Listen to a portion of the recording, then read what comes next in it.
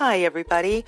Welcome back, and thank you for spending time today with Carla Reads the Classics, where we're into Harper Lee's To Kill a Mockingbird. Let's continue with Chapter 15. After many phone calls, much pleading on behalf of the defendant, and a long forgiving letter from his mother, it was decided that Dill could stay.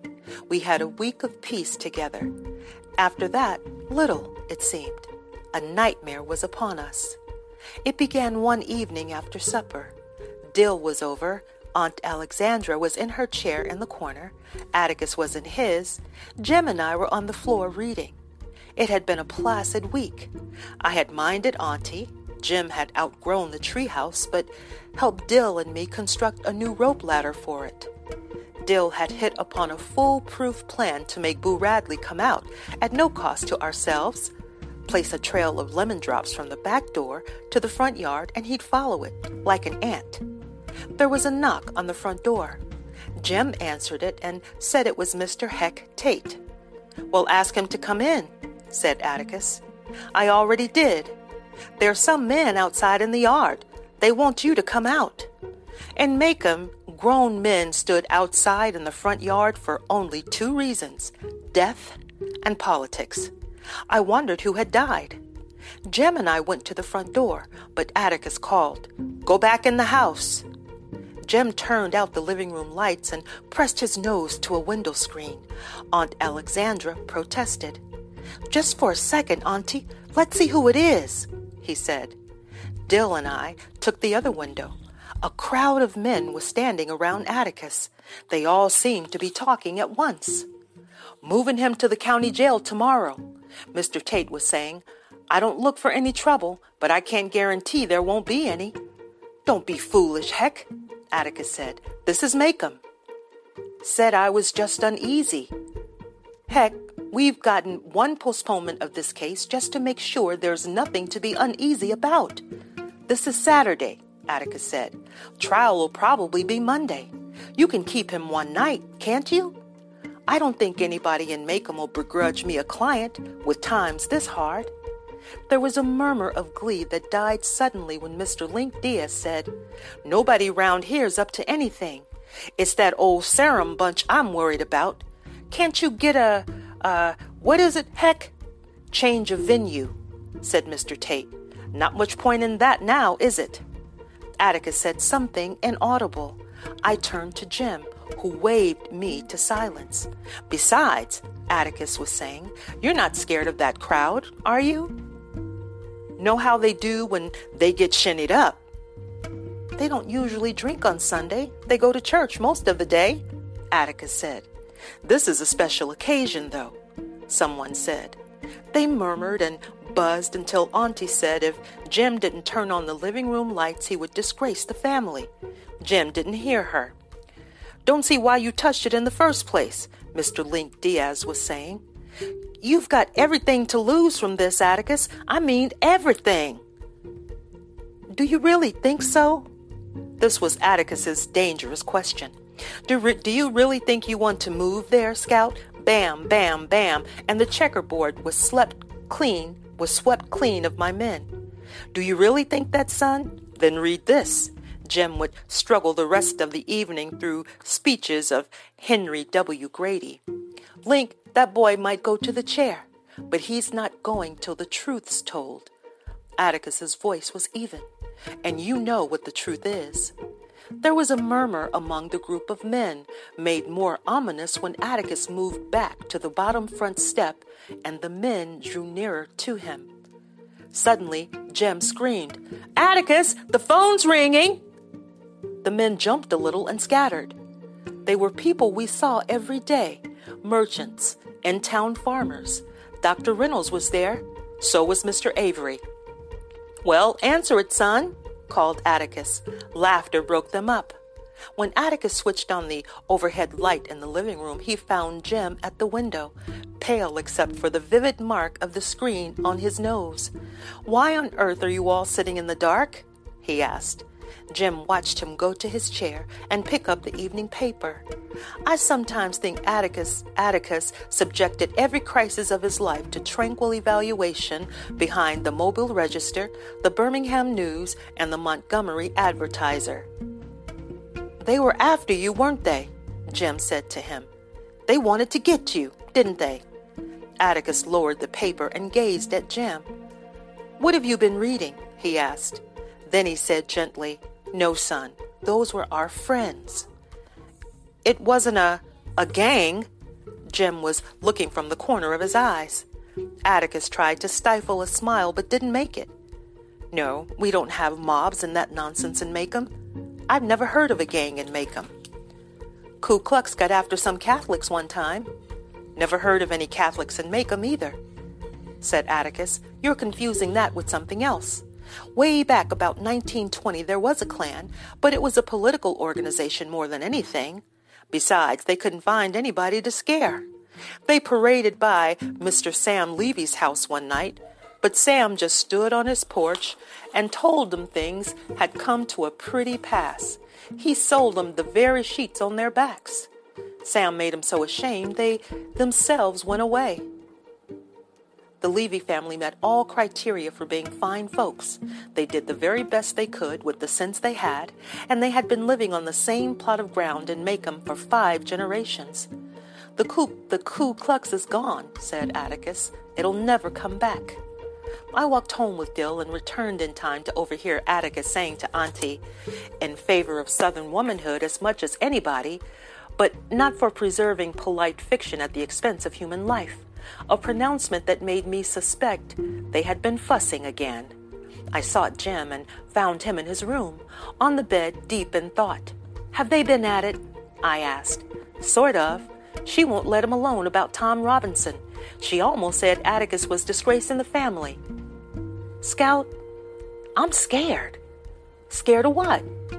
"Scared about Atticus. Somebody might hurt him." Jim preferred to remain mysterious. All he would say to my questions was, "Go on and leave him alone." Next day was Sunday.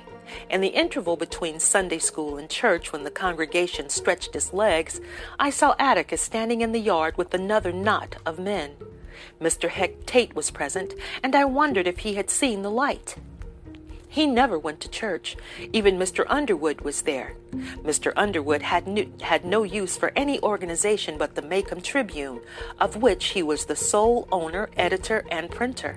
His days were spent at his linotype, where he refreshed himself occasionally from an ever-present gallon jug of cherry wine. He rarely gathered news. People brought it to him. It was said that he made up every edition of the Macomb Tribune out of his own head and wrote it down on the linotype. This was believable. Something must have been up to haul Mr. Underwood out. I caught Atticus coming in the door, and he said that they'd moved Tom Robinson to the Macomb jail. He also said, more to himself than to me, that if they'd kept him there in the first place, there wouldn't have been any fuss. I watched him take his seat on the 3rd row from the front, and I heard him rumble, "Nearer, my God, to thee," some notes behind the rest of us. He never sat with Auntie, Jim, and me. He liked to be by himself in church. The fake peace that prevailed on Sundays was made more irritating by Aunt Alexandra's presence. Atticus would flee to his office directly after dinner, where if we sometimes looked in on him, we would find him sitting back in his swivel chair reading. Aunt Alexandra composed herself for a 2-hour nap and dared us to make any noise in the yard. The neighborhood was resting. Jim, in his old age, had taken to his room with a stack of football magazines. So Dill and I spent our Sundays creeping around in Deer's pasture. Shooting on Sundays was prohibited, so Dill and I kicked Jim's football around the pasture for a while, which was no fun. Dill asked if I'd like to have a poke at Boo Radley. I said I didn't think it'd be nice to bother him, and spent the rest of the afternoon filling Dill in on last winter's events. He was considerably impressed. We parted at supper time, and after our meal, Jim and I were settling down to a routine evening when Atticus did something that interested us. He came into the living room carrying a long electrical extension cord. There was a light bulb on the end. "I'm going out for a while," he said. "You folks will be in bed when I come back, so I'll say good night now."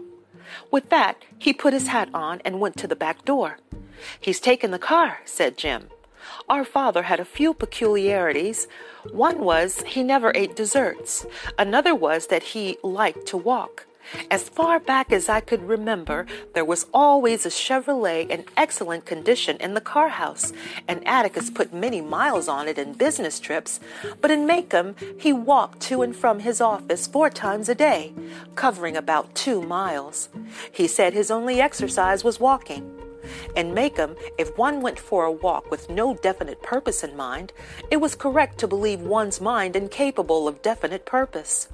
Later on, I bade my aunt and brother good night and was well into a book when I heard Jim rattling around in his room. His go-to-bed noises were so familiar to me that I knocked on his door. "Why ain't you going to bed?" "I'm going downtown for a while." He was changing his pants. "Why? It's almost 10 o'clock, Jim." He knew it, but he was going anyway. "Then I'm going with you. If you say no, you're not, I'm going anyway, hear?" Jim saw that he would have to fight me to keep me home, and I suppose he thought a fight would antagonize Auntie, so he gave in with little grace. I dressed quickly. We waited until Auntie's light went out, and we walked quietly down the back steps. There was no moon tonight. "Dill'll want to come," I whispered. "So he will," said Jim gloomily. We leaped over the driveway wall, cut through Miss Rachel's side yard, and went to Dill's window. Jim whistled Bob White. Dill's face appeared at the screen, disappeared, and 5 minutes later he unhooked the screen and crawled out. An old campaigner, he did not speak until we were on the sidewalk. "What's up?" "Jim's got the look-arounds," an affliction Calpurnia said, all boys caught at his age. "I've just got this feeling," Jim said. "Just this feeling." We went by Mrs. DuBose's house, standing empty and shuttered, her camellias grown up in weeds and Johnson grass. There were 8 more houses to the post office corner. The south side of the square was deserted. Giant monkey puzzle bushes bristled on each corner, and between them an iron hitching rail glistened under the streetlights. A light shone in the county toilet. Otherwise, that side of the courthouse was dark. A larger square of stores surrounded the courthouse square. Dim lights burned from deep within them. Atticus's office was in the courthouse when he began his law practice, but after several years of it, he moved to quieter quarters in the Macomb Bank building. When he rounded the corner of the square, we saw the car parked in front of the bank. "He's in there," said Jim. But he wasn't. His office was reached by a long hallway. Looking down the hall, we should have seen Atticus Finch, attorney at law, in small, sober letters against the light from behind his door. It was dark. Jim peered in the bank door to make sure. He turned the knob. The door was locked. "Let's go up the street. Maybe he's visiting Mr. Underwood." Mr. Underwood not only ran the Macomb Tribune office, he lived in it, that is, above it. He covered the courthouse and the jailhouse news simply by looking out his upstairs window. The office building was on the northwest corner of the square, and to reach it we had to pass the jail. The Macomb jail was the most venerable and hideous of the county's buildings. Atticus said it was like something cousin Joshua St. Clair might have designed. It was certainly someone's dream. Starkly out of place in a town of square-faced stores and steep-roofed houses, the Macomb jail was a miniature Gothic joke, 1 cell wide and 2 cells high, complete with tiny battlements and flying buttresses. Its fancy was heightened by its red brick facade and the thick steel bars at its ecclesiastical windows. It stood on no lonely hill, but was wedged between Tyndall's hardware store and the Macomb Tribune office. The jail was Macomb's only conversation piece. Its distractors said it looked like a Victorian privy. Its supporters said it gave the town a solid, respectable look, and no stranger would ever suspect that it was full of niggers. As we walked up the sidewalk, we saw a solitary light burning in the distance. "That's funny," said Jim. "Jail doesn't have an outside light." "Look like it's over the door," said Dill. A long extension cord ran between the bars of the second-floor window and down the side of the building. In the light from its bare bulbs, Atticus was sitting propped against the front door. He was sitting in one of his office chairs, and he was reading, oblivious to the night bugs dancing over his head. I made to run, but Jem caught me. "Don't go to him," he said. "He might not like it." "He's all right. Let's go home. I just wanted to see where he was." We were taking a shortcut across the square when 4 dusty cars came in from the Meridian Highway, moving slowly in a line. They went around the square, past the bank building, and stopped in front of the jail. Nobody got out. We saw Atticus look up from his newspaper. He closed it, folded it deliberately, dropped it in his lap, and pushed his hat to the back of his head. He seemed to be expecting them. "Come on," whispered Jem. We streaked across the square, across the street, until we were in the shelter of the Jitney Jungle door. Jem peeked up the sidewalk. "We can get closer," he said. We ran to Tyndall's hardware door, near enough, at the same time discreet. In ones and twos, men got out of the cars. Shadows became substances, light revealed solid shapes moving toward the jail door. Atticus remained where he was. The men hid him from view. "He in there, Mr. Finch?" a man said. "He is," we heard Atticus answer. "And he's asleep. Don't wake him up." In obedience to my father, there followed what I later realized was a sickeningly comic aspect of an unfunny situation. The men talked in near whispers. "You know what we want," another man said. "Get aside from the door, Mr. Finch." "You can turn around and go home again, Walter," Atticus said pleasantly. "Heck Tate's around somewhere." "The hell he is," said another man. Heck's bunch is so deep in the woods they won't get out till morning." "Indeed? Why so?" "Called him off on a snipe hunt," was the succinct answer. "Didn't you think about that, Mr. Finch?" "Thought about it, but didn't believe it." "Well then," my father's voice was still the same. "That changes things, doesn't it?" "It do," another deep voice said. Its owner was a shadow. "Do you really think so?" This was the second time I heard Atticus ask that question in 2 days, and it meant somebody's man would get jumped.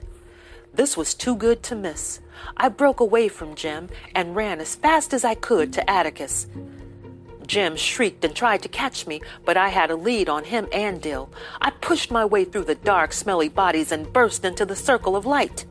"Hey, Atticus!" I thought he would have a fine surprise, but his face killed my joy. A flash of plain fear was going out of his eyes, but returned when Dill and Jem wriggled into the light. There was a smell of stale whiskey and pig pen about, and when I glanced around, I discovered that these men were strangers. They were not the people I saw last night. Hot embarrassment shot through me. I had leaped triumphantly into a ring of people I had never seen before. Atticus got up from his chair, but he was moving slowly, like an old man. He put the newspaper down very carefully, adjusted its creases with lingering fingers. They were trembling a little. "Go home, Jem," he said. "Take Scout and Dill home." We were accustomed to prompt, if not always cheerful, acquiescence to Atticus's instructions, but from the way he stood, Jem was not thinking of budging. "Go home," I said. Jem shook his head. As Atticus's fist went to his hips, so did Jem's. As they faced each other, I could see little resemblance between them. Jem's soft brown hair and eyes, his oval face and snug-fitting ears were our mother's, contrasting oddly with Atticus's graying black hair and square-cut features. But they somehow were alike. Mutual defiance made them alike. "Son," I said, "go home." Jem shook his head. "I'll send him home," a burly man said, and grabbed Jem roughly by the collar. He yanked Jem nearly off his feet. "Don't you touch him!" I kicked the man swiftly. Barefooted, I was surprised to see him fall back in real pain. I intended to kick his shin, but aimed too high. "That'll do, Scout." Atticus put his hand on my shoulder. "Don't kick, folks." "No," he said, as I was pleading justification. "Ain't nobody gonna do Jem that way," I said. All right, Mr. Finch, get him out of here, someone growled. You got 15 seconds to get him out of here. In the midst of this strange assembly, Atticus stood trying to make Jim mind him. I ain't going, was his steady answer to Atticus's threats, requests, and finally, please, Jim, take them home. I was getting a bit tired of that, but felt Jim had his own reasons for doing as he did. In view of his prospects, more Atticus did get him home. In view of his prospects, once Atticus did get him home. I looked round the crowd. It was a summer's night, but the men were dressed, most of them, in overalls and denim shirts buttoned up to the collars. I thought they must be cold-natured, as their sleeves were unrolled and buttoned at the cuffs. Some wore hats pulled firmly down over their ears. They were sullen-looking, sleepy-eyed men who seemed unused to late hours. I sought once more for a familiar face, and at the center of the semicircle I found one. "Hey, Mr. Cunningham." The man did not hear me, it seemed. "Hey, Mr. Cunningham, how's your entailment getting along?" Mr. Walter Cunningham's legal affairs were well known to me. Atticus had once described them at length. The big man blinked and hooked his thumbs in his overall straps. He seemed uncomfortable. He cleared his throat and looked away. My friendly overture had fallen flat. Mr. Cunningham wore no hat, and the top of his forehead was white in contrast to his sun-scorched face, which led me to believe that he wore one most days. He shifted his feet, clad in heavy work shoes. "Don't you remember me, Mr. Cunningham? I'm Jean Louise Finch. You brought us some hickory nuts one time, remember?" I began to see the futility one feels when unacknowledged by a chance acquaintance. "I go to school with Walter," I began again. "He's your boy, ain't he? Ain't he, sir?"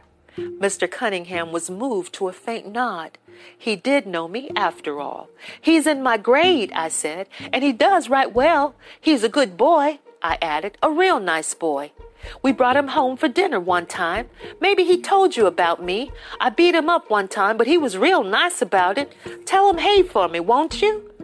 Atticus had said it was the polite thing to talk to people about what they were interested in, not about what you were interested in. Mr. Cunningham displayed no interest in his son, so I tackled his entailment once more in a last-ditch effort to make him feel at home. Entitlements were bad, I was advising him, when I slowly awoke to the fact that I was addressing the entire aggregation. The men were all looking at me. Some had their mouths half open. Atticus had stopped poking at Jim. They were standing together beside Dill. Their attention amounted to fascination. Atticus's mouth even was half open, an attitude he had once described as uncouth. Our eyes met, and he shut it. "Well, Atticus, I was just saying to Mr. Cunningham that entailments are bad and all that, but said not to worry about it, and it takes a long time sometimes, that you'd all ride it out together." I was slowly drying up, wondering what idiocy I had committed. Entailment seemed all right enough for living room talk. I began to feel sweat gathering at the edges of my hair. I could stand anything but a bunch of people looking at me. They were quite still. "What's the matter?" I asked. Atticus said nothing. I looked around and up at Mr. Cunningham, whose face was equally impassive. Then he did a peculiar thing. He squatted down and took me by both shoulders. "I'll tell him you said hey, little lady," he said. Then he straightened up and waved a big paw. "Let's clear out," he called. "Let's get going, boys." As they had come, in ones and twos, the men shuffled back to their ramshackle cars. Doors slammed, engines coughed, and they were gone. I turned to Atticus, but Atticus had gone to the jail and was leaning against it with his face to the wall. I went to him and pulled his sleeve. "Can we go home now?" He nodded, produced his handkerchief, gave his face a going-over, and blew his nose violently. "Mr. Finch?" A soft, husky voice came from the darkness above. "They gone?" Atticus stepped back and looked up. "They've gone," he said. "Get some sleep, Tom. They won't bother you any more." From a different direction, another voice cut crisply through the night. "You're damn tootin' they won't. Had you covered all the time, Atticus." Mr. Underwood and a double-barreled shotgun were leaning out his window before the Mayfield Tribune office. It was long past my bedtime, and I was growing quite tired. It seemed that Atticus and Mr. Underwood would talk for the rest of the night. Mr. Underwood out the window and Atticus up at him. Finally, Atticus returned, switched off the light above the jail door, and picked up his chair. "Can I carry it for you, Mr. Finch?" asked Dill. He had not said a word the whole time. "Why, thank you, son." Walking toward the office, Dill and I fell into step behind Atticus and Jim. Dill was encumbered by the chair, and his pace was slower. Atticus and Jim were well ahead of us, and I assumed that Atticus was giving him hell for not going home. But I was wrong. As they passed under a streetlight, Atticus reached out and massaged Jim's hair, his one gesture of affection. That brings us to the end of Chapter 15 of Harper Lee's To Kill a Mockingbird. Thank you for spending your time with Carla Reads the Classics. Until next time.